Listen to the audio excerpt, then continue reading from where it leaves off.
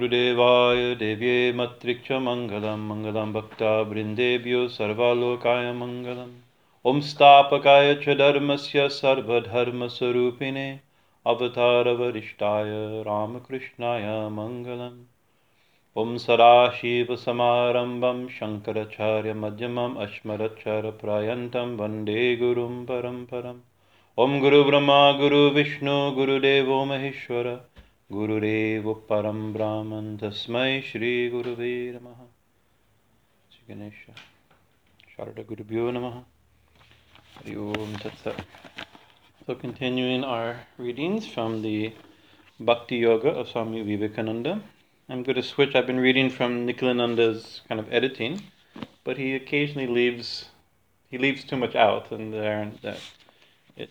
so I don't want to miss anything. There's some ideas, and he changes a few things. It's all right. I mean, it's the purpose of editing is to clarify, right? But sometimes you clarify, and then you lose when you simplify something. You lose something. So I'll read from the little tiny book version that some of you have. We're on page for those in your following along. On page 83, Bhakti Yogas, Yoga of Love and Devotion.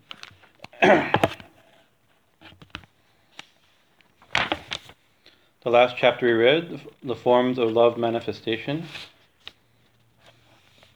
What Swamiji is doing, he's describing, actually some time back, we forget because we've been reading it a little bit at a time with a lot of discussion with lots of breaks, right? So it's hard to see. This is probably one talk or two or three talks that have been edited and then split up this way. So the topic that he brought up, first he talked about general topics about devotion, about symbolism, about worship of idols and symbols and images, about Ishvara, the doctrine of Ishvara, the importance of Guru and the avatar, all these kind of general stuff about bhakti. And but as a precursor, and then to Parabhakti. So actually what he's been talking about is Parabhakti, the supreme devotion. Right? So it's just continuing discussion on Parabhakti and the stages to get to Parabhakti and the effects of Parabhakti. And Sri Ramakrishna also talked about Parabhakti. He described generally our bhakti is in called Guna Bhakti, where it's materially conditioned through either sattvic, rajasic, tamasic. And sattvic bhakti is a goal. I mean, it's not the goal actually. It's a goal. In the Devi Gita, the Divine Mother herself says actually, rajasic bhakti, tamasic bhakti, and sattvic bhakti will not get you realization. Right? Only parabhakti get you realization. But sattvic, rajasic bhakti and tamasic bhakti can't get you parabhakti. Sattvic bhakti does.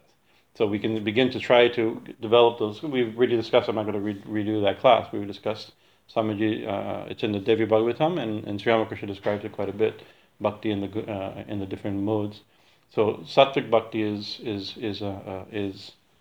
one of the ideals, but sattvic bhakti should lead, ideally, it can lead to parabhakti. And what are those qualities of parabhakti? And so Swamiji has been developing the stages, the experiences, the realizations, the effects of Parabhakti. Another name for Parabhakti is Raganuga Bhakti. Swamiji himself will use this term a little later. And that's also, in the Bhakti tradition, we call it, Raganuga Bhakti means it's hard to explain. It was full, passionate attachment beyond any consideration. And until then, we do it called Vaidhi Bhakti or Sadhana Bhakti. Vaidhi Bhakti or Sadhana Bhakti is devotion. We're doing devotional practices. Out of devotion, we have devotion, right? And because of that, we have devotion, we're engaged in devotional exercises, like chanting, study, like we're doing gathering, satsang, puja, kirtan, thinking of God, remembering God, these practices we're doing. But we do them as practices. They're expressing as our devotion begins to blossom, we begin to have an attraction towards spiritual things and a desire for God. And that leads us to devotional practices. But real devotion, Swamiji says, you don't need to do any practices. You cannot not think of God. We're doing practices to remember God, right? But to Sapada Bhakti, it's impossible to forget God. Swami Chaitanya sometimes jokes about his time in the Himalayas when he was in Mayavati. He says we're always struggling to try to remember God, But in the Himalayas, it's hard. You have to struggle to forget God. The atmosphere is so uplifting. That's a funny type of thing. But actually, when the Padabhakti state, that's one which is mentioned. You cannot not think of God. I think in the last section he used this term. What was it? What was that word? Twamkara or something. What was that term he used? Thusness or yourness. Look at that. Hisness. What was the word? What was the twamtwa or twamtwa or something? I don't have that underlined. I mean, you can find out. When you become so obsessed with God and love of God becomes so overwhelming, you cannot not but see God, or you cannot see something that's not God's.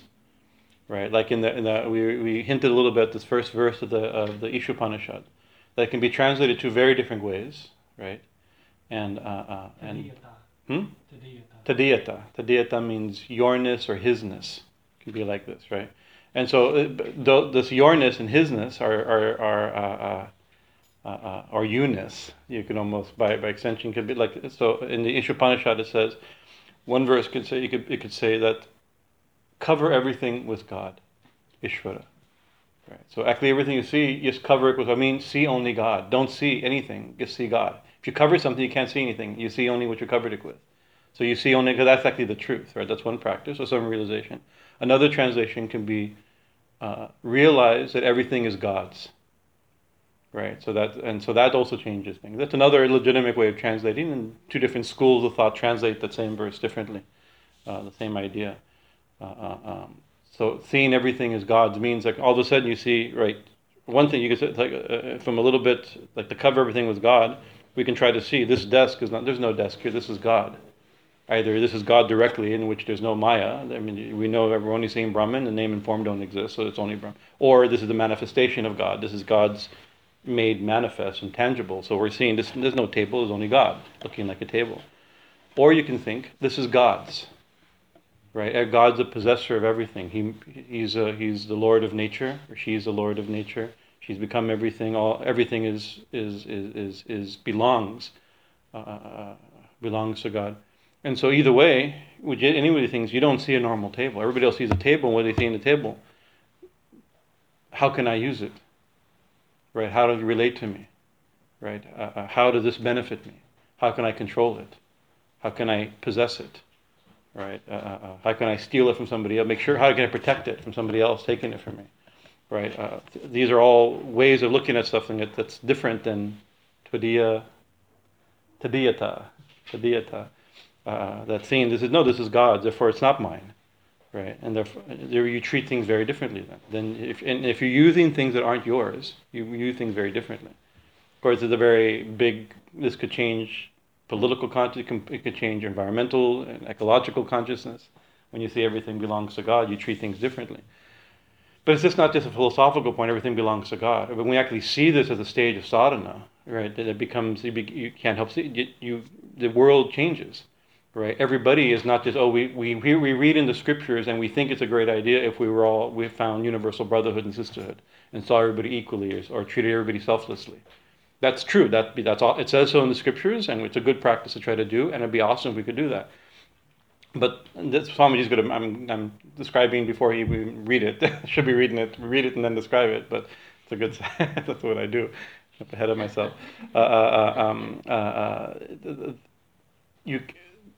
The most authentic way to see everything, see everybody selflessly, and to see everybody spiritually, and or this idea, Swamiji uses the terms of his time, the brotherhood of man, and the this universal love. These terms that we still use these terms. We use them a little differently now. Is when you see only God or you see only gods, right? We can practice it, but when you actually see it, then you see everything related to Him, or everything as Him. Or you don't see everybody, you only see Him. That's one version. Or you see everything as His manifestation. He's taken all these forms. Or minimally, everything is His. And therefore everything becomes dear. And what we read the stages that we were reading last week, is that one of the things that you begin to like a holy, Swamiji asked, why is a holy place holy? Why is a holy person holy? Why do we give him such respect? We think they belong. That person, this place. God was here, or God is here, or like a relic we have. Like we have a, you can go to Benares and go to see Sri Ramakrishna's shoes, right? It's like, who cares? Shoes are dirty things. Why anybody cares about shoes? But no, these are so, right? Because we believe they're his. Right. So those shoes are his. We believe. I mean, even historically, it's not fully known if they're actually his shoes. Right. A family claims they're his shoes. Right. And that he stayed there. There's no historical proof of that, but there's a family tradition that he stayed there and his shoes are there. And you think, oh my God, these are his shoes. Right. And then you think, oh, he slept on this bed. Right. And you think, oh, and he walked on these steps and he walked down the street. Right. So it's like if you love Sri Ramakrishna, everything attached to him, connected to him, everything that's his becomes significant and holy and worthy of respect and changes your whole mental attitude. You're so careful, right? But that's also true of everything. If you expand it to the point where it's not just Sri Ramakrishna, but the one who embodied himself as Sri Ramakrishna, whom Sri Ramakrishna expands, or to whom everything is his, and therefore you treat everything so carefully. And you see certain saints. One of the evidences, one of the symptoms of a good saint. There's many symptoms. One symptom could be they don't care about anything. Other symptom, they care about everything so carefully, right? So it's said, like Swami Shivananda from Rishikesh. Swami Chidananda was saying, he says, we saw Swami Shivananda was big. He was like 200-300 pounds almost at one point of his life. And big South Indian, was big hands, he was a tall man, big, steady type of thing. But he said, we've never seen him knock something over. We've never seen him rip a piece of paper by accident. We've never seen him misplace his glasses. Everything was done so consciously because everything is his. Either it's him or it's his, right? So carefully. Swami Chidananda is a great example of that. Also, you see him, it becomes almost cliche. What we saw when Buddhist nun very many years ago. She gave a Zen monk, gave a Zen nun, very wonderful. We called her the Venerable Zen Lady. So we didn't know if we could remember her name. For years we quoted her as Venerable Zen Lady, American lady. Gave a talk at the Vedanta Society at the Ulima retreat, and then she came up very gracefully as somebody who practices that type of meditation, type of mindfulness meditation. And first she poured herself a glass of water before and put down the glass and says, "Okay, that is, I've delivered my sermon." And everybody, it's a little bit cliche. The Buddhist not serving himself a cup of tea but it is true. I mean, it is beautiful to see somebody like that pour a cup of tea, right? They see the world differently. So anyway, this is what Swamiji will begin to speak along these lines. I'll jump in. How can we love the Vyasti, the particular, without first loving the Samasti, the universal? So that's the first. These are his two philosophical points. 2 words we should learn: Vyasti and Samasti. Sama means same or all. We get the word same from that same. And Sarva Bhut, Yadevi Sarva Bhuteshu, that which is everywhere, or that which all together, or all pervading, or behind everything. We get this type of Sama Darshana, says in the Gita, that a Pandit sees everything equally, or sees that which is the same everywhere. We get the word same, the word same. So samashti is that. So here it means like a universal principle, the universal principle, and vyasti here means is a particular manifestation of it. And so Swamiji is saying, how can you love the vyasti, the particular, without first loving the samasti? So this is a little counter, because usually we don't love the samasti, we love the vyasti. So this is one of the symptoms. Actually, Swamiji said, bhakti is only for Ishvara, not for things of the world, or not for people.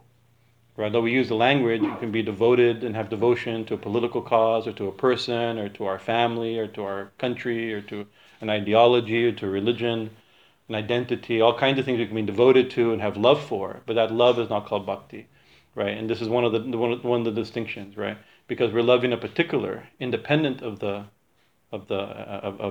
universal. So if I love a particular person, it's not wrong to love a particular person. That's not the point, but it's not liberating. That's the problem, right? You can see we look at our things as our love for a particular person although wonderful and part of the joys and energies and manifestation of the human mind and the human life, right, is also where we get the most tangled, as we can see. And that naturally, it's not a liberating, not necessarily. You have to be careful because it can be expanded and be made universal. But we love, and so we quoted last time the joke in our family, it's like, I love humanity, but it's people I hate, or something like this, so it's people I can't stand. So we love, if we love a person, but actually what happens, we love a person, but still why, in what is it in the, what Upanishad, where, Maitreya, it is not for the sake of the husband that the husband is dear, for the sake of the self. Brihadaranyaka, thank you, Brihadaranyaka Upanishad. Right, he says it is not for the sake of the wife that the wife is dear, but for the sake of the self. It's not for the sake of the children that the children are dear, but for the sake of the self. It's not for the sake of anything is dear, but only for the sake of the self. So actually, even when we love a particular, what we're loving actually is a universal, right? But we don't know it. That's why he was being explained to her, because she didn't know it. She was trying to take somebody who had natural affection for her husband, for her children, for not for her husband who was about to leave, right? It was a very big statement, and he said, but actually, that your natural love you have for all these things, actually, what you love in them is the self. And besides, like a morbid psychological twist, right? Most people, when you love a person, what is it? You love, you love a person, and when the person dies, what happens? Right? The body is burnt or buried. It's not even the body that we love. The person, of course, it's the person's personality, but there's something even within even the personality is not there anymore when a person dies, right? We don't have any contact with them for all intended purposes. Maybe it survives in a different, that we have beliefs about that, faith ideas about what happens at death and like that. But our experience of the person's gone, the personality, everything about them is gone. Yet we still love them, right? And so what is it that we love? We don't love a dead body. We love a living being. So within the living being, there is also the samasti. There's some reflection or spark or manifestation of the universal, even the particular. But the problem is that when we live in the particular, we get caught, right? And so we were reading this morning and this afternoon over our coffee. We were discussing the example that Shankaracharya gives in his commentary on Vedanta Sutra, Brahma Sutra. The classic example of a gold jewelry, right? So he says that to know gold, the universal, you know all the manifestations of gold, all the particular manifestations of gold, like a ring or a necklace or a crown, all the different things, your earrings, like this, right? So to say, I know, I'm expert, I know all about this ring, right? But it doesn't mean I know all about gold. Right, but the thing about this ring, what makes this ring special? It's gold, right? So even the love of the particular really is a love of the universal. What you love in a ring, of course, there's some beauty and aesthetic design like that. That's a particular manifestation, but what gives it value is that it's gold. So even the love of particular is really we're loving the principle, right? But a sage sees the principle. So he says that to a goldsmith, he doesn't see. Of course, a goldsmith is expert at making beautiful things and fixing beautiful things, but they're expert at gold. And so they look around the room. They look at her. Your earrings gold, your glasses gold, your necklace gold. It's my ring gold, right? They see gold. They can see gold everywhere, right? And all the particulars they see the universal because they're trained to notice universal. I may know my ring, but not doesn't necessarily. And I look around, nobody has my ring, right? Nobody like me, right? No, I'm very cool, and I am actually very cool. It's a traditional puja ring. Everybody should be jealous of the South Indian Pavitra ring. Everybody should get one. Until then, you should look at me with envy and greed. Cool. And hound Adi to get you one. He's the only one who knows how to find them. Traditional Pavitra Pujari rings. But so I look around. Nobody has. But actually, what happened? But actually, everybody has the equivalent, right? So many people here are wearing gold jewelry, Right. So because I know the particular doesn't mean, although it's this universal that I love in the particular, right? It doesn't mean I love the universal when I know the particular. If I know the particular, I mean, if I know the universal, then I see it in all its particular forms. Right? Universal, particular. But Swamiji starts this way, so it's a technical discussion. How can we love the Vyasti, the particular, without first loving the Samasti, the universal? God is Samasti, the generalized and abstract universal whole. What we mean by God is the absolute, the universal being, the source of everything, the one who gives birth to everything, the substratum of everything, the reality behind everything. He, she, it is the universal, Samasti. So by God we mean Samasti, the universal.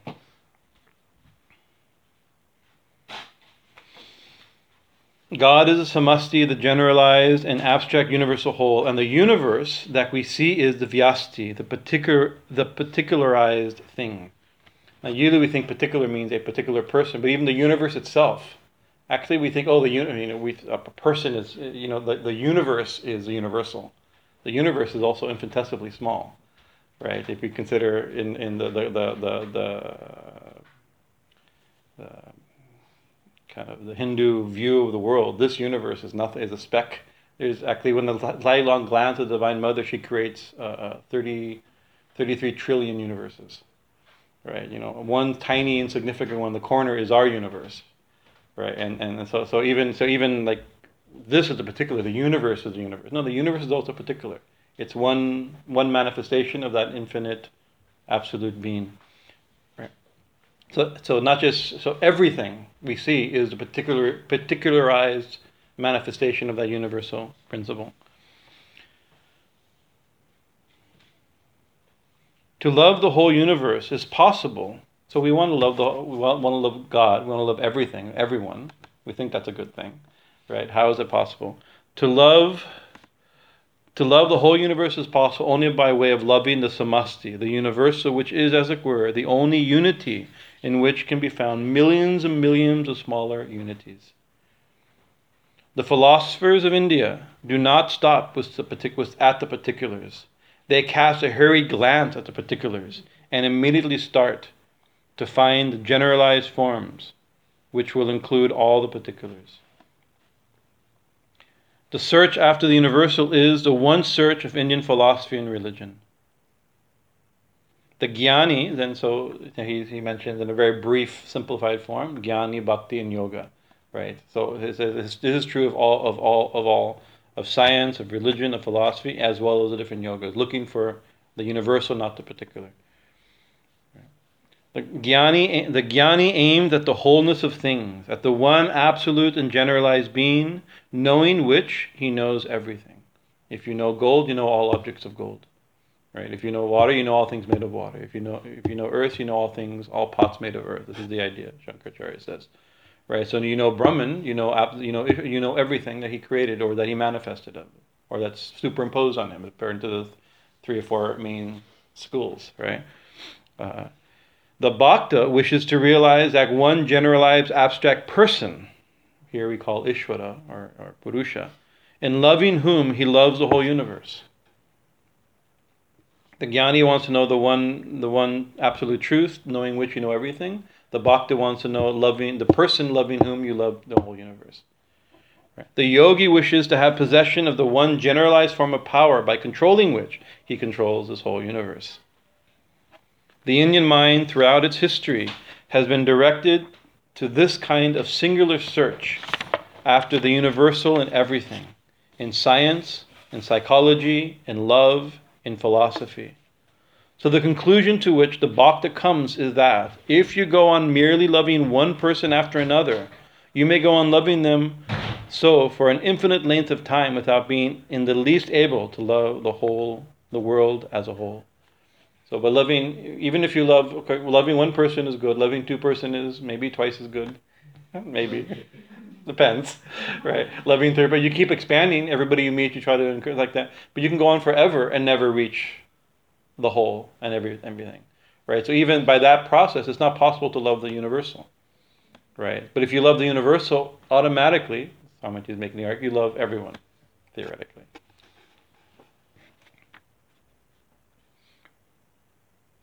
when at last the central idea is, however arrived at, that the sum total of all love is God, and the sum total of all aspirations of all the souls in the universe, whether they be free, bound, or struggling towards liberation, is God, then alone it becomes possible for anyone to put forth universal love.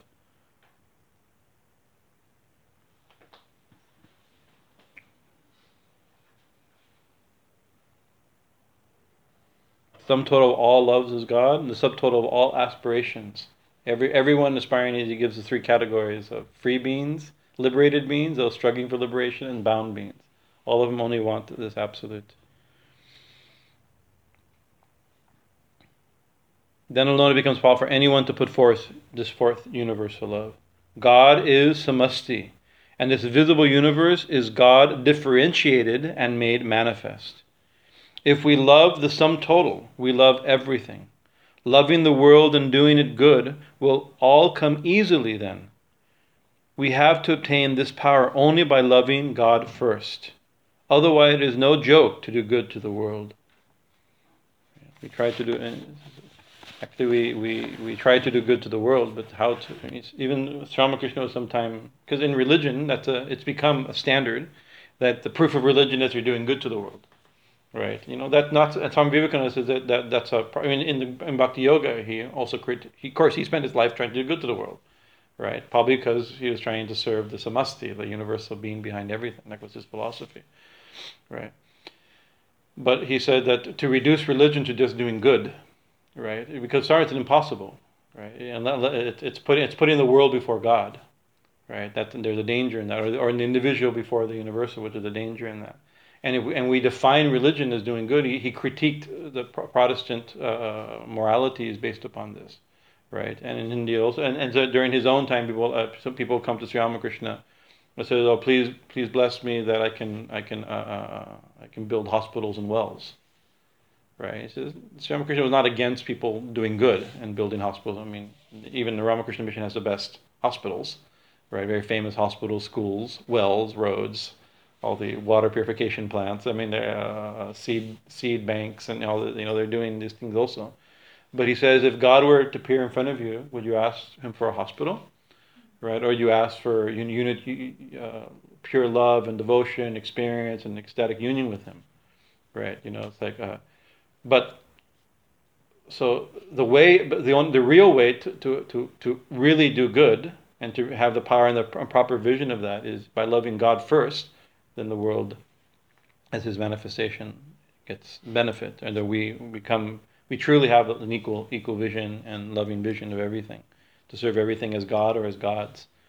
But we say everything is God's and everything is God, and that's good. It's better than saying everything is mine. The other option, I mean, some really everything is the devil's. We should reject it and punish it as all we can. That's foolish. But worse, there's another type of devil. It's called body consciousness. Swamiji uses this term. That's the real devil. Is body. So everything is mine. It relates to my body, right? So thinking everything is God and everything is or God's. Even that intellectual idea has benefit, right? So it's correcting ourselves like that. But we don't really know. We say these words, but they don't have any real. In the Shashtakam, Lord Chaitanya says, though I say these words with my lips, they find no echo in my heart. We say them, but we don't know them. Until we know them, then these statements. And the reason we've even heard such statements is because those who've had love of God, Parabhakti, they've made these statements. And we hear about them, we say, oh, I want to have their vision. You look at a saint like, oh, if only I could see the world the way they see the world. Right? Well, we can, right? But it requires practicing what they practiced and developing that type of love. God first. Swami Shivananda also, his 300 books of simple, powerful, small statements, right? One of which is God first, world next, self last. Right, that was his philosophy. He says, and the problem is now we're in a selfish, where our new religion is selfishness. Where you see, even you turn on the TV and look at preachers on TV, or in the self-help, the New Age movement, it's all about, religion is how do I succeed, how I become successful, how do I get what I want and manifest my dreams. right? So that's an interesting. Well, all those things are fine. I hope people are happy, healthy, successful, and manifest your dreams. That's my blessing to all of you. I wish you all success, right? Naturally, right? But that's not the same as religion, right? So it's like me first, right? Self first, right? Then the world, because we have to satisfy them. It can't be and the world's also, and God, we don't know what that is, right? Really, God's been taken out of it. So Swami Shivananda said, God first, world next, self last. It's a good mantra to remember. It's the exact opposite of everything that we know, we think, and everything we're being told, screamed, taught. It's the exact opposite of everything. Sold, that's why, So, if we love the sum total, we love everything. Loving the world and doing it good will all come easily then. We have to obtain the power only by loving God first. Otherwise, it is no joke to do good to the world. Then Swamiji quotes, everything is His and He is my lover. I am love. I love Him, says the Bhakta. Everything is His, He is my lover, I love Him. So I love Him, He loves me, and everything is His. Right, that's the vritti, the thought, the continuous thought of a lover. In this way, everything becomes sacred to the bhakta, because all are his. The thing is that cover everything with God, or realize everything belongs to God. Yeah. So everything and everybody has to be treated so with worship. Actually, the famous. This is everybody here knows probably, but it's worth repeating. When Sri Ramakrishna was quoting Jiva Goswami or Rupa Goswami, forgive me, it's one of those two, a famous line that I shall summarize Vaishnava Dharma, Bhakti Yoga, right? And he says that to live in a holy place, right? To chant God's name and to show compassion to jivas. Like and show compassion to the fallen jivas, right? So Sri Ramakrishna is quoting it. It's important to remember we live in a holy place. Remember, live in a holy place, chant God's name, and show compassion to jivas. And then Sri Ramakrishna almost had a violent shock. He says, "What?" Not criticizing Chaitanya's disciples, but he had a deep, from his own realization, a big struggle. Right? He says, "What? Compassion? Daya for fallen souls? Who am I to show compassion to them? Compassion is somebody you show to somebody who's lower than you. You give mercy to somebody who's below you, right?" He says these are all God or gods minimally, but maybe God himself, right? We should serve them, right? Where serving is not out of compassion, but out of worship, because they're God, right? And Swami Vivekananda took this line from this conversation, and Swamiji was, in a certain sense, he took the samasti of Sri Ramakrishna and particularized it and made it Vyasi and showed an aspect of how to live it. He thought, no, what this means is that the service, we call it Didra Narayana, it's Narayana Seva or Shiva's Jiva or the worship of the suffering. When you serve somebody who's suffering, somebody who's poor, somebody who's hungry, somebody who's ignorant, and you give them education, food, water, help, shelter, training, whatever the thing is, right? We're not doing it out of compassion, but out of worship, because and we should not feel, oh, they should thank me. I'm being so compassionate towards them. We should thank them because they allow us to work, because the Lord we worship has come in these forms, and it, in the Uddhava Gita, the Bhagavatam, Krishna is describing the different forms of God and how they're worshipped. Like, for instance, and God can be worshipped in the fire. How is He worshipped? With copious amounts of ghee. God can be worshipped in a yantra. How is He worshipped? By noticing and placing all the deities in their proper angles. God can be worshipped in an image. How is He worshipped? By decoration of flowers and like this. God can be worshipped in a holy man. How? By putting food into their mouth. God can be worshipped in a river by pouring water into the river. God can be worshipped by the sun, in the orb of the sun, by chanting Gayatri Mantra. Each form of God has a way that we worship. So God comes in the form of a poor person. How is He, or a hungry person? How is he worshipped? By food. If it's part of an ignorant person, by education. a sick person by medicine or treatment. Whatever the situation is, these are, by extension, extending that principle, right, into Swami and Sri Ramakrishna's new definition of this is also a type of worship. Either it's our Lord or he or she's our Lord's, right? And therefore, either way, we have to treat with so much respect, or we naturally, spontaneously treat with so much respect and love. In this way, everything becomes sacred to the Bhakta, because all things are his. All are his children, his body, his manifestation. So either they're his, or they're him. His manifestations are also part of him, right?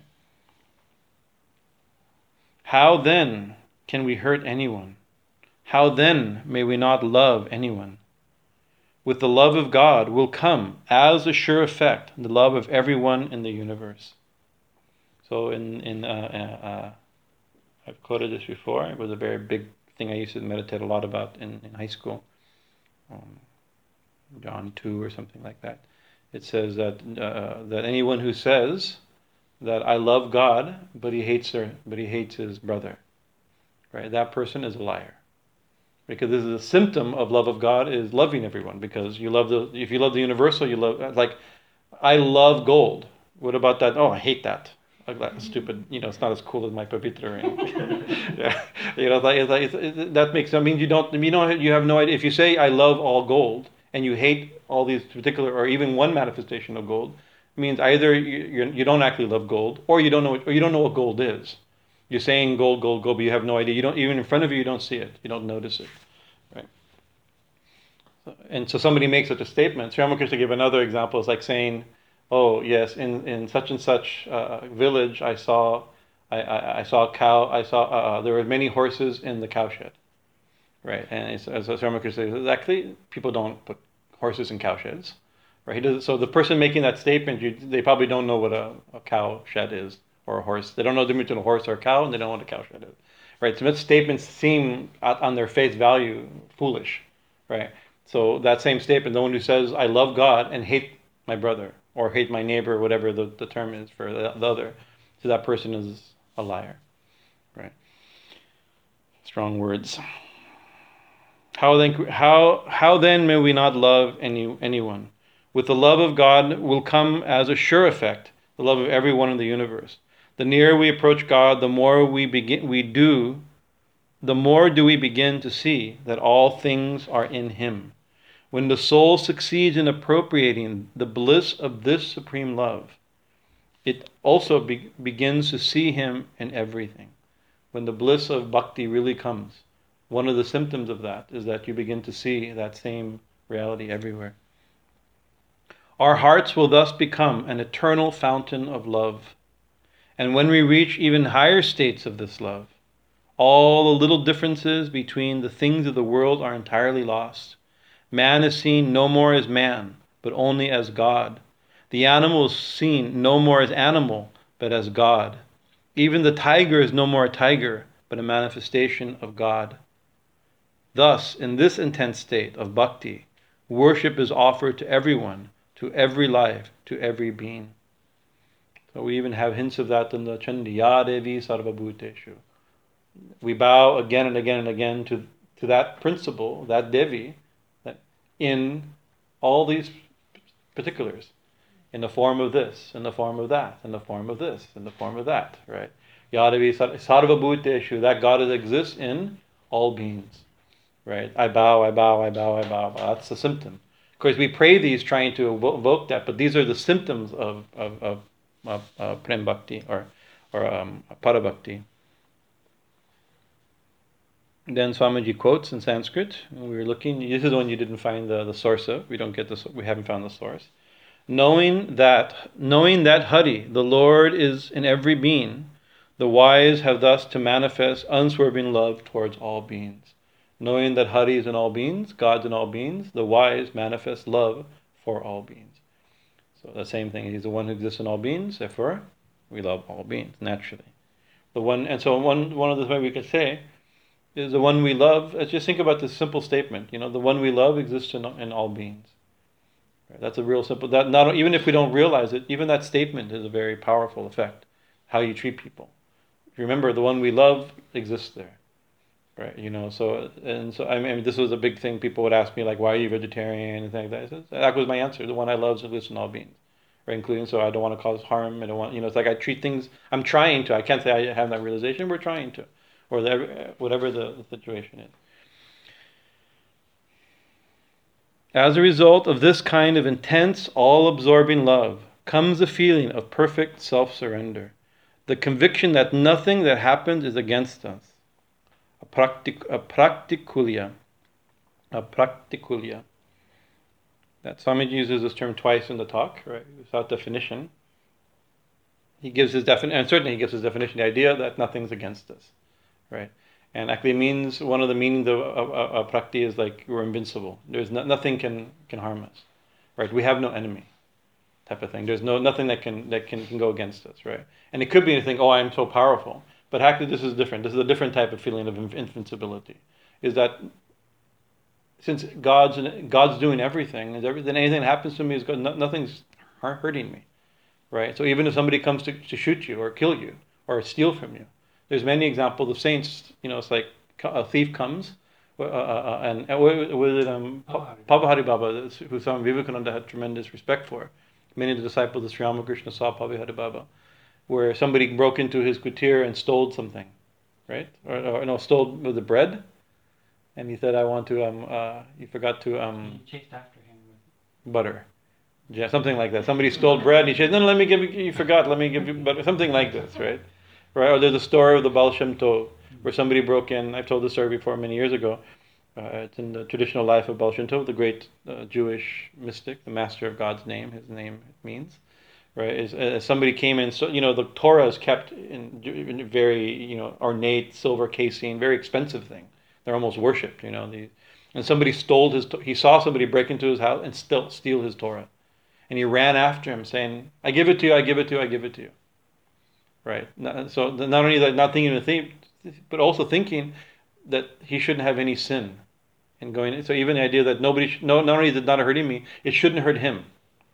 Right. Because the sin of stealing a Torah from a holy man probably is not a good idea. Right. But he got blessings. So, he's giving. So he's giving even those who are hurting you, you give blessings.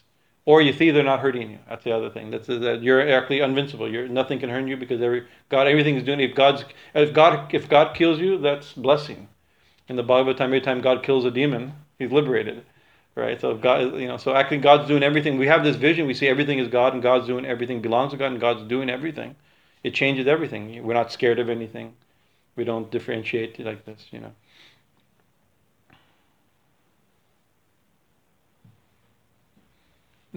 Then the loving soul is able to say, if pain comes, welcome pain.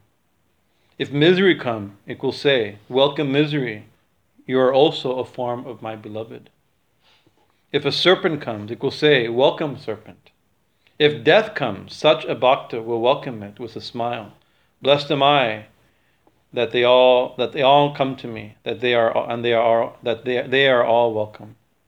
The bhakta in this state of perfect resignation, arising out of intense love of God, and to God and to all that are His, ceases to distinguish between pleasure and pain, insofar as they affect him. So this is what Swamiji is saying. This is called surrender, right? Surrender to God means that surrender means you can do anything, right? I'm not fighting. We're usually trying to direct God. Our surrender is God, do what I want. Or our surrender is, isn't it wonderful that any stupid thing that I want is God's will? That's the next thing. No, actually, whatever God does is God's will. Swami Shivananda, he says, this is a dictum for bhaktas. O Lord, Thy will be done. Right? Thy will be done. Thy will be done. Not, he repeat this again and again. Thy will be done. What does it mean? That not only is like, finally, right now your will's not being done, and we want your will to be done. That's still a wrong idea, right? Actually, your will is being done. I don't see it. When I see you're doing everything, already your will's being done. It's not like finally your will's going to be done. Can anybody go against God's will? In that sense. And this maybe you can bring a theological moral argument on free will and rejecting of God. That's not what's being done. This is the inner mood of a bhakta, right? To say that you're already you do whatever you want, do whatever you don't, whatever you want, right? Or to one of the lines in Ram Priya Das's new song that he got from Swami Gyanananda in Dehradun, right? He says, "When do you surrender? When you're surrounded." Right, and it's like when you realize that there's nothing you can do, and it's all the enemy is everywhere. You say, okay, I give up. You do whatever, or you do whatever, right? And then Swamiji said, and before then, it's called treason. Right? If you surrender before until then you have to fight. But then the thing is, the real realization, we can't fake it, right? Like it's true. You're faking. When we really have that experience, this is the description. The symptom, the description of this Pada Bhakti view. We've seen occasionally, I remember Swami Bhaskarnanda and Ujjain, he has some health problems. He told me, I tell them, these are his diseases. He says, you're welcome to stay here, in my body, roommate. Please don't cause too much trouble, but you're welcome to stay here. The thing is, like, because he's also trying to use his body to serve God, but God sent this disease, so he accepts it. It's like, right?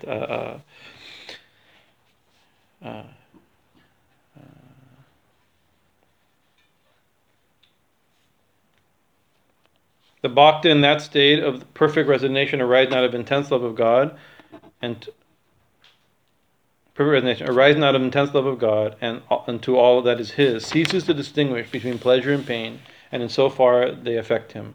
He does not know what it is to complain of pain and misery. And this kind of uncomplaining resignation to the will of God, who is all love, is indeed a worthier acquisition than all the glory of grand and heroic performances. To the vast majority of mankind, the body is everything. Let's talk about our problem right now. The body is all the universe to them. Bodily enjoyment is their all in all. This demon of the worship of the body and the things of the body has entered into all of us, into us all. We may indulge in tall talk and take very high flights, but we are like vultures all the same. Our mind is directed to the piece of carrion down below. So he's quoting Sri Ramakrishna's example, right? Sri Ramakrishna was sometimes called, he complained or criticized pundits, right? Intellectual, they can quote the scriptures and very high, the six systems of philosophy and all the very, very high things, right? But they're attached to their body, right? Which means no matter how high they go, like vultures can go so high, but what are they looking at? They're so high, but they're looking down for dead and dying things, carrion. Right, they're birds of carrion birds. Carrion, that's right. Yeah, carrion. So same thing. We talk philosophy. We talk universal brotherhood, love of God, love of self, love of neighbor, love of brother, and all kinds of things about we're not the body and we're the self, and then there's only Brahman. The world doesn't exist. We can keep going, extracting either the pious sentiments of religion and the philosophical abstractions of philosophy, like this, but we think we're the body, and this body is everything, and preserving the body and the pleasure of the body is the goal of life. So no matter how we're like, so Swamiji says, we're like vultures, flying high, and looking at a dead and dying things, the body. So he's comparing, it's like this is a description of a Pada Bhakta's view of the world, and we have to be a little humble about our perspective, but there's hope. Why should our body be saved? Say from the tiger. Why may we not give it over to the tiger? The tiger will therefore be pleased, and this is not altogether so very far from self-sacrifice and worship. Can you reach the realization of such an idea in which all sense of self is completely lost? It is a very dizzy height on the pinnacle of the religion of love. And few in this world have ever climbed up to it. But until a man reaches that highest point of ever ready and ever willing self-sacrifice, he cannot become a perfect bhakta. That's why it's to say, bhakti yoga is easy. We have to know what's meant by that. Not easy. It's relatively more natural. That's what Swamiji says, not easy. Right. We may all manage to maintain our bodies more or less satisfactory, and for longer or shorter intervals of time. So the fact is we're all trying and we're succeeding to take care of our bodies, keep ourselves alive, keep ourselves relatively healthy, right? And trying to live naturally. This is a natural tendency and instinct within the body to live long, healthy life, right? Nevertheless, our bodies have to go. There is no permanence about them. Blessed are they whose bodies get destroyed in the service of others. Wealth, and Swamiji is quoting here, wealth and even life itself, the sage always holds ready for the service of others. In this world, there being one thing certain, death, it is far better that this body dies in a good cause than in a bad one. Since we're going to die, we'll use this body for a good cause rather than, what's a bad cause? Our selfish behavior, right? And so many people can always say the body, that's the body is certain. So, and then he'd tell these young men of Calcutta at the time, they were gathered around him, their body is going to die, and we believe there'll be so many more bodies, right? After this, another body will come, right? So then this body is definitely going to go. Use this one to do something good, right? That was his encouragement. Use this one, realize God and serve God and all. The other bodies will come. Don't worry. If you do this properly, no more bodies will come. But so since it's going to go, let's do something good with it. Here's somebody saying, if it gets sacrificed for the good of the world, that's the highest use of it. We may drag our life on for 50 years or 100 years, but after that, what is it that happens? Everything that is the result of combination must get dissolved and die. This is the verse from some traditional Sankhya verse. Anything that's been put together will fall apart. Anything that's put together by parts will fall apart. Anything that's not put together by part, that means the universal, unchanging, uncreated being, that lasts forever. So anything that's put together, this body is put together, this body will fall apart. This desk will be put together, this desk will fall apart, right? This iPhone was put together, the iPhone will fall apart. So it's temporary. I'll be careful. We try to take care of it. It's a droid. Oh, this droid, Samson, also God. Whoa. So truth is important, and austerity of the sage. Well, it may fall apart quicker. I don't know. That I don't know. But so being that's the case, everything is temporary. Let's use it properly. Let's use it for the best use, right? Use it for God. Use it for God. Either we think we use it for sadhana, scholarization. Use it for service. Use it to let it be used this way, and not be attached to it, because we should take care. Once again, this is also his. We should also take it.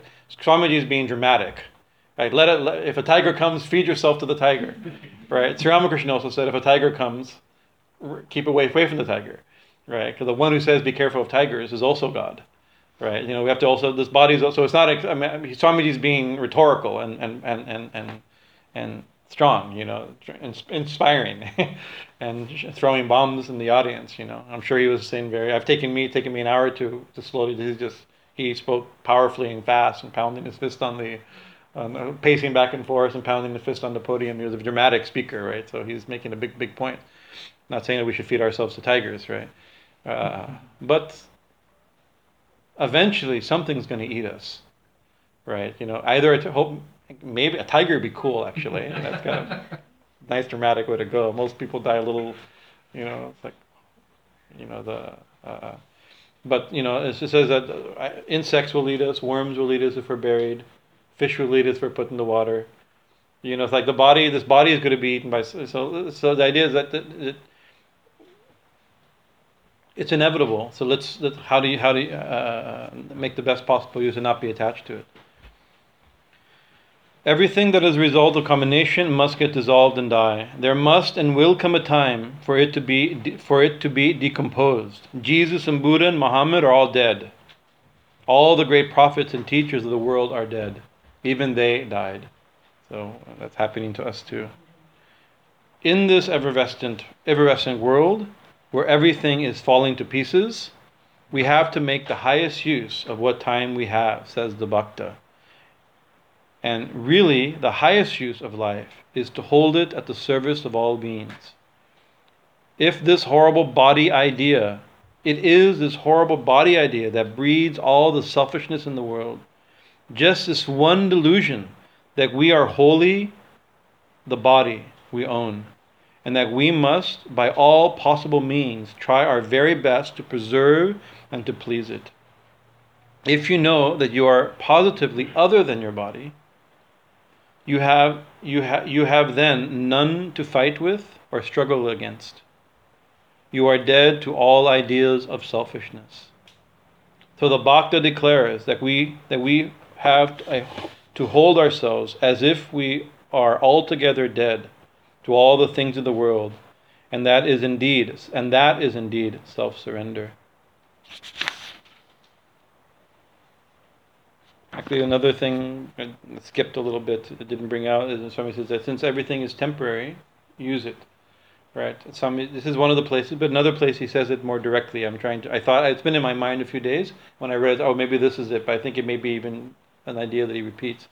But he says, since everything will be taken away, right? Therefore, give it now. Right? So you see, it's like, oh, this is a very precious book to me. I've had this book for so many years, right? But you see somebody, because it's so precious to me, if I give it to Ananda, one of these days, from my cold. literally, my cold. If I give it, then it's so dear. He benefits from it, and if I'm attached to it, soon, taking it preciously to my kutir, will get wet and start molding and start decomposing. Right, today itself it can start decomposing. The minimum it's going to be when I die, either it's going to die or I'm going to die first. Right, but in the simple process of giving it to somebody, they benefit. And love has been exchanged, right? People, and the more meaningful it is to me, the more meaningful the gift will be, right? And I can't hold on to it. It's going to be taken away from me. It's being taken away from me. So if something is being taken away from you, give it away. So it's interesting that same another view of that Baal Shem Tov story. Something was stolen. He says, "I give it to you." Right? Therefore, he gets the punya of giving it, not the pain of losing it. Right, you're going to lose everything, but if you give it, if you dedicate, everything that's being taken away, you give it, you dedicate it, and then it becomes glorious rather than embarrassing and noble. We're not victims; we become worshippers, not victims of the very processes of time and life. Doing good.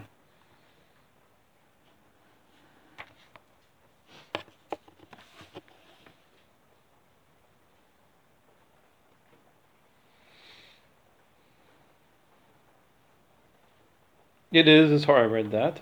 So the Bhakta declares that. I read that too.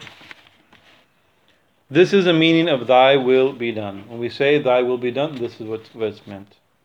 Not going about fighting and struggling and thinking all the while that God wills all our own weakness and worldly ambitions. This is we fight and struggle, right? And we think, oh, this is God's will, that my selfish desires and ambitions are satisfied. This is not surrender. The exact opposite. Surrender is whatever God does, I give it all, and let God do. It may be that good comes even out of our selfish struggle. That is, however, God's lookout. So even our selfish struggle, some good comes from that. So we shouldn't overly think that's God's work. That's God's business. The perfected Bhakta's idea must be never to will. Sorry, the perfected Bhakta's idea must be never to will and work for himself. Lord, they build high temples in your name. They make large gifts in your name. I am poor, I have nothing. So I take this body of mine and place it at your feet. Do not give me up, O Lord. Such is a prayer proceeding out of the depths of the Bhakta's heart. To him who has experienced it, this eternal sacrifice of the self into the beloved Lord is higher by far than all the wealth and power, that even all soaring thoughts of renown and enjoyment. The peace of the Bhakta's calm resignation is a peace that passeth all understanding. From Paul's letters, I think. peace that surpasses all understanding, and is of incomparable value. His apraptikulya is a state of the mind in which he has no interest and naturally knows nothing that is opposed to it. So if that word we started to use is apraptikulya, is having no enemy or no nothing that can harm you.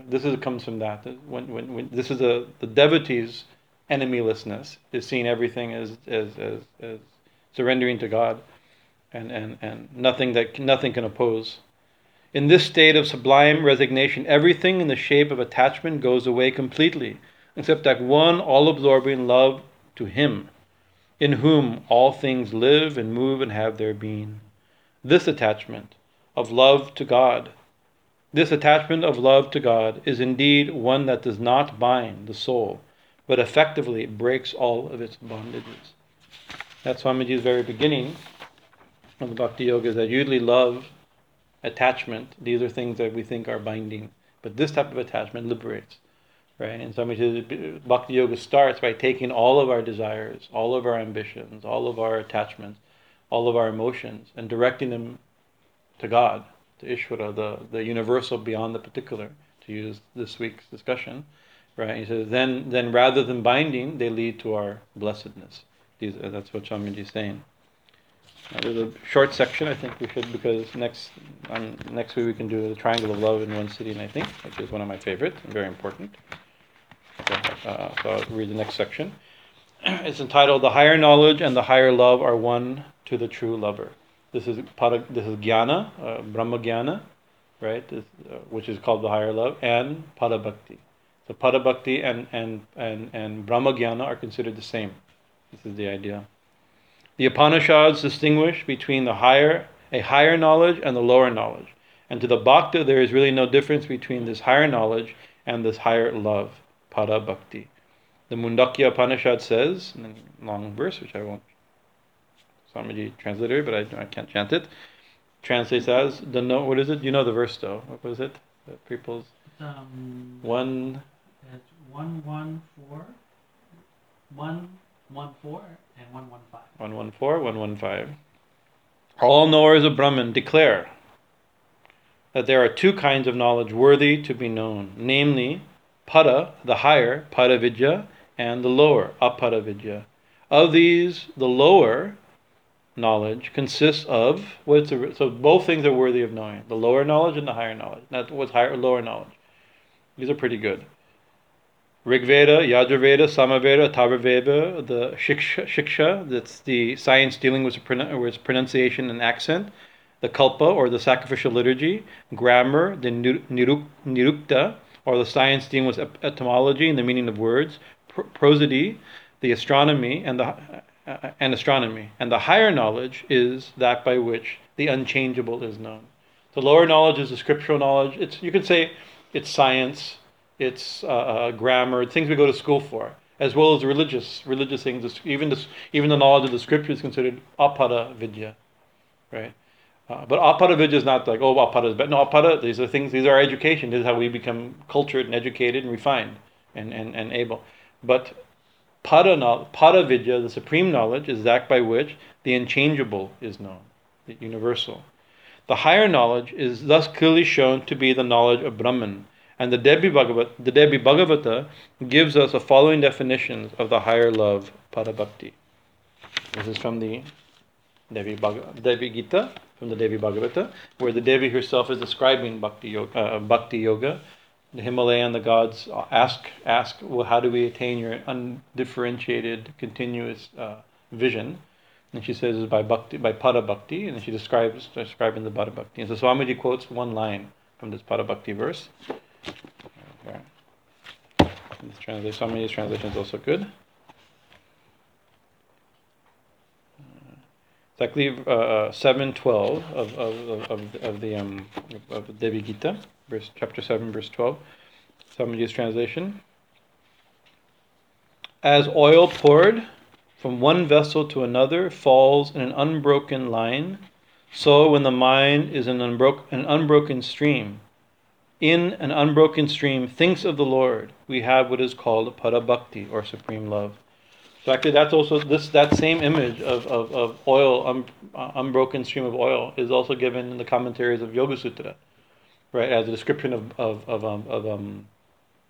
dhyanam, right? Concentration is bringing the mind, trying to focus on one thing. When the concentration, the thought of the one thing becomes continuous, like a continuous stream of oil, like pouring oil was that, that's considered to be the state of dhyana. And of course, in the Yoga Sutra, the state of dhyana leads to the distinction, the disappearing of the distinction between the object of meditation and the meditator.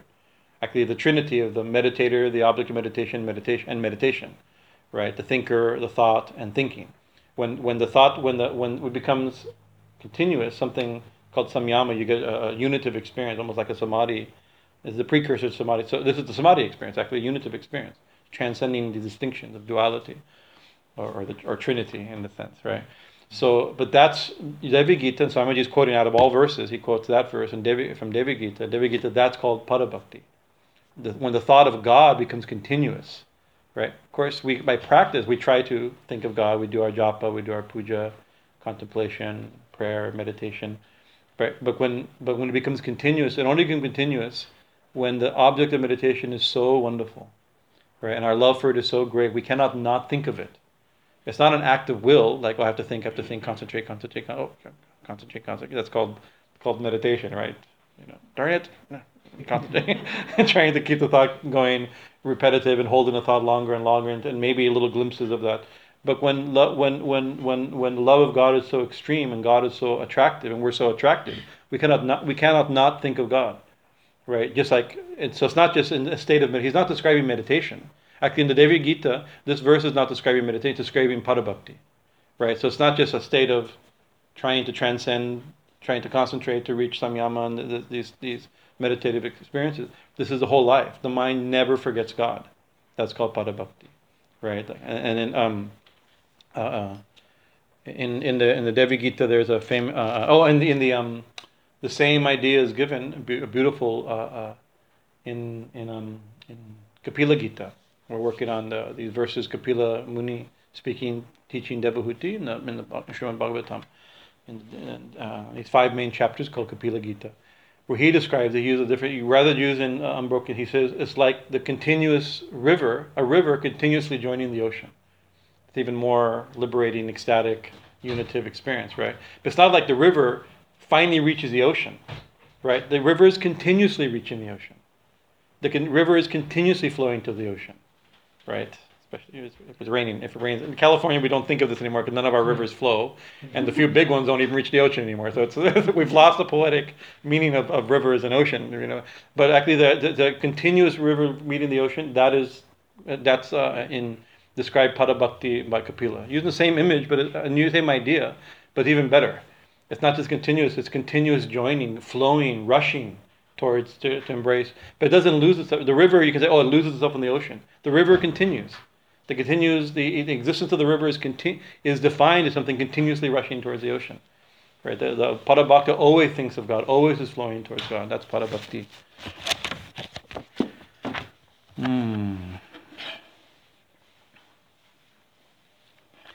This kind of undisturbed and ever steady devotion of the mind and heart to the Lord, which is an inseparable attachment, is indeed the highest manifestation of man's love of God. All other forms of bhakti are all preparatory to the attainment of this highest form. Therefore, the pada bhakti, all other forms of bhakti are only preparatory to the attainment of this highest form thereof, the pada bhakti, which is also known as the love that comes after attachment. That's raganuga bhakti. We used that term earlier. This is a technical term. Raganuga bhakti, the devotion that comes from extreme attachment. This is considered. We meditate upon these things. We see that in some of the greatest saints. This example. We celebrated yesterday Gaur Purnima. Lord Chaitanya, his disciples, they spoke on this and they demonstrated this pada bhakti, this raganuga bhakti. Everything else is vaidhi bhakti, preparatory, according to sadhana. Everything else is sadhana bhakti. We do devotion. Out of devotion, we do sadhana so we can get pada bhakti. the continuous flow of thought towards God, or Raganuga Bhakti. When this supreme love once comes into the heart of man, his mind will continuously think of God and remember nothing else. He will give no room in himself of thoughts other than those of God, and his soul will be unconquerably pure, and will alone break all the bonds of mind and matter and become serenely free. He alone can worship the Lord in his own heart. To him, forms, symbols, books, and doctrines are all unnecessary and are incapable of proving serviceable in any way. We hold books, forms, and doctrines, right, as our support towards our spiritual life. But to somebody who's already thinking of God continuously, these things no longer matter. Sri Ramakrishna would sing a song like the Sandhya prayers. People chant, millions of people every day at sunrise, noon, and sunset. They chant Gayatri and they do some rituals, right? He said, but one who always thinks of God, what is the need of the Sandhya? The purpose of Sandhya is to train ourselves to think of God. When love of God awakens, he says, the song says, that the deities of the Sandhya and the practice of Sandhya chase after that devotee. He doesn't have to practice it. They run after that devotee. Right. What's the other one? There's one song that says, if God is worshipped with love, what's the use of the Sandhya prayers? And if God isn't worshipped with love, what's the use of the Sandhya prayers? Right? If the Sandhya prayers aren't done out of love, what's their value? And if they don't, and once you have love of God, what's their use also? He alone can worship the Lord in his own heart. To him, forms, symbols, books, and doctrines are all unnecessary and are incapable of proving serviceable in any way. It is not easy to love the Lord thus. Ordinarily, human love is seen to flourish only in places where it is returned. Right? We only love who loved us back. And that's called human. Actually, the next chapter on the triangle of love, Swamiji will talk about that. Right? Where love is not returned for love, cold indifference is the natural result. There are, however, rare instances in which we may notice love exhibiting itself, even where there is no return of love. We may compare this kind of love, for the purpose of illustration, to the love of a moth for the fire. The insect loves the fire, falls into it, and dies. It is indeed in the nature of this insect to love so. To love because it is the nature of love, to love, is undeniably the highest and the most unselfish manifestation of love that may be seen in this world. We see glimpses of this in the love of a mother to the child. Right? Of course, the mother, there is some tinge of selfishness, expectation, and a return service, but still, even if the child's rebelling, even the child, I hate you, the mother still is to do something. There's some. That's why mother's love is given. The symbol is the highest love, but in the scriptures, the highest example is that of the gopis. Right? The gopis love Krishna not because some gopis love Krishna because they wanted pleasure from Krishna, right? But the highest gopis that we sing their praises to this day love Krishna because their love means they want Krishna to be happy, right? Not their own happiness. Unselfish love. Such love, working itself out on the plane of spirituality, necessarily leads to the attainment of Para Bhakti. So we'll end there. It's almost time.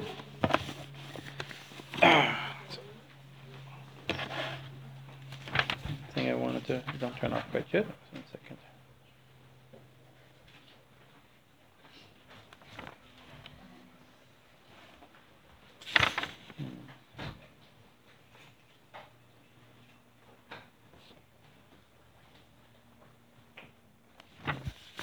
So this is the Swamiji exactly. It's a very, like I said, small book, big ideas. Because what he's doing, he's describing para bhakti, right? This higher points, and so we use this word love, we use the word devotion, and without full knowledge. And so the benefit of a little bit of the study. Sometimes, of course, one quality of a devotee is that he's not interested in any of this. All this is not really, to somebody who's living it. All this is just. It's also, yes, chatter. It's but there's a benefit of it because one of we discussed many times, and I quote from Swami Paramananda, right? And he says the purpose of philosophy is not to reveal truth; it's to remove error, right? To remove mistakes in thinking and reasoning and language, like the purpose of philosophy, classical philosophy, right? And Vedanta is the same thing. Vedantic reasoning does not reveal the truth. The truth is revealed as an act of grace, either from above or from within, right? So devotion also, but so there's a benefit of um, some philosophical thinking about these things in order to clarify our own, to show us the possible goal, what's possible, but also to reveal where, we read these things and we're like, ooh, yeah, there are little pinches here and there. We realize that we've made mistakes, or and there's all kinds of little things that happen in spiritual life. I may have quoted this before, maybe in satsang or not, at least privately with people. We knew somebody who was chanting japa, chanting Mahamantra japa for many, many years, doing her proper round.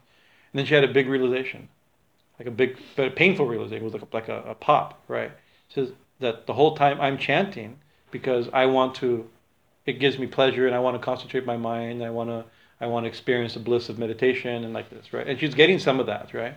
But she said, oh my God, that itself is selfish, right? I should be chanting to please Krishna. Right, that very single thing, I'm chanting to benefit me, right? It's like that. It's something so simple, but at a certain point, she had that, and so hearing about these things and we realize, or even our own spiritual life, there's all kinds of little subtle selfish niches that we need to wash, and let our sadhanas take us to that stage next. So there's some benefit also to reading these things. And then in the Kapila Gita, which I just quoted a little while ago, it also says that by gathering with holy people, we hear these spiritual truths, stories of the saints and the Lord, and these spiritual truths, right? And he says that by such hearing, right, what happens is that first is this, and then these things develop stage by stage. First is Shraddha, faith. And by Shraddha is not just faith in God, but faith in the spiritual process of devotion, right? And so then when faith develops, then we have rati. Then we get delight or taste in spiritual, in devotional, from God. And then we get bhakti, right? The final stage is bhakti and prem, right? So we go through by hearing these things again and again in holy company. That's the value of holy company, he says, is in holy company we hear about these things. And we hear about these things, our faith becomes firm. Then from that we develop taste, and then from taste comes hopefully blossom devotion. And they will read from that text again after many years. Thank you for your kind attention. In 30 seconds, any question? Well, I have just an anecdote. Tell me. I was listening to an interview with the sage Leonard Cohen, and he was promoting his book of longing, which was called. So in the question and answer session, the lady asked him, "Well, aren't you, tired of longing? Don't you want to trade it in for something like maybe fulfillment?" And he answered very quickly. He said, "What does fulfillment have to offer?" Huh? That's a class. That's a great Leonard Cohen. A new sutra from Leonard Cohen. Yeah, exactly. He's one of the greats for sure. Yeah. That's very good. Yes. Actually, we talked last time, even that last week, about the pain that comes from separation from God. Yeah. Also, right? That's actually considered. Can't say higher than fulfillment, but it comes out of, like once you're fulfilled, only then you know what to long for. Once you've tasted it, then you only know how much longing increases infinitely. Right? Where now we're supposed to have longing for something we've never experienced. From experience comes real longing. We can't otherwise. Until then, what is it? We hear about it and we develop a little bit of faith. Oh, maybe this is good. But until we get the actual taste, rati, then bhakti starts. Right? So the longing for God starts after one gets a little bit of taste of God. Right. Okay, Hari Om Tat Sat. Up to that. Swami says. Up to that tonight.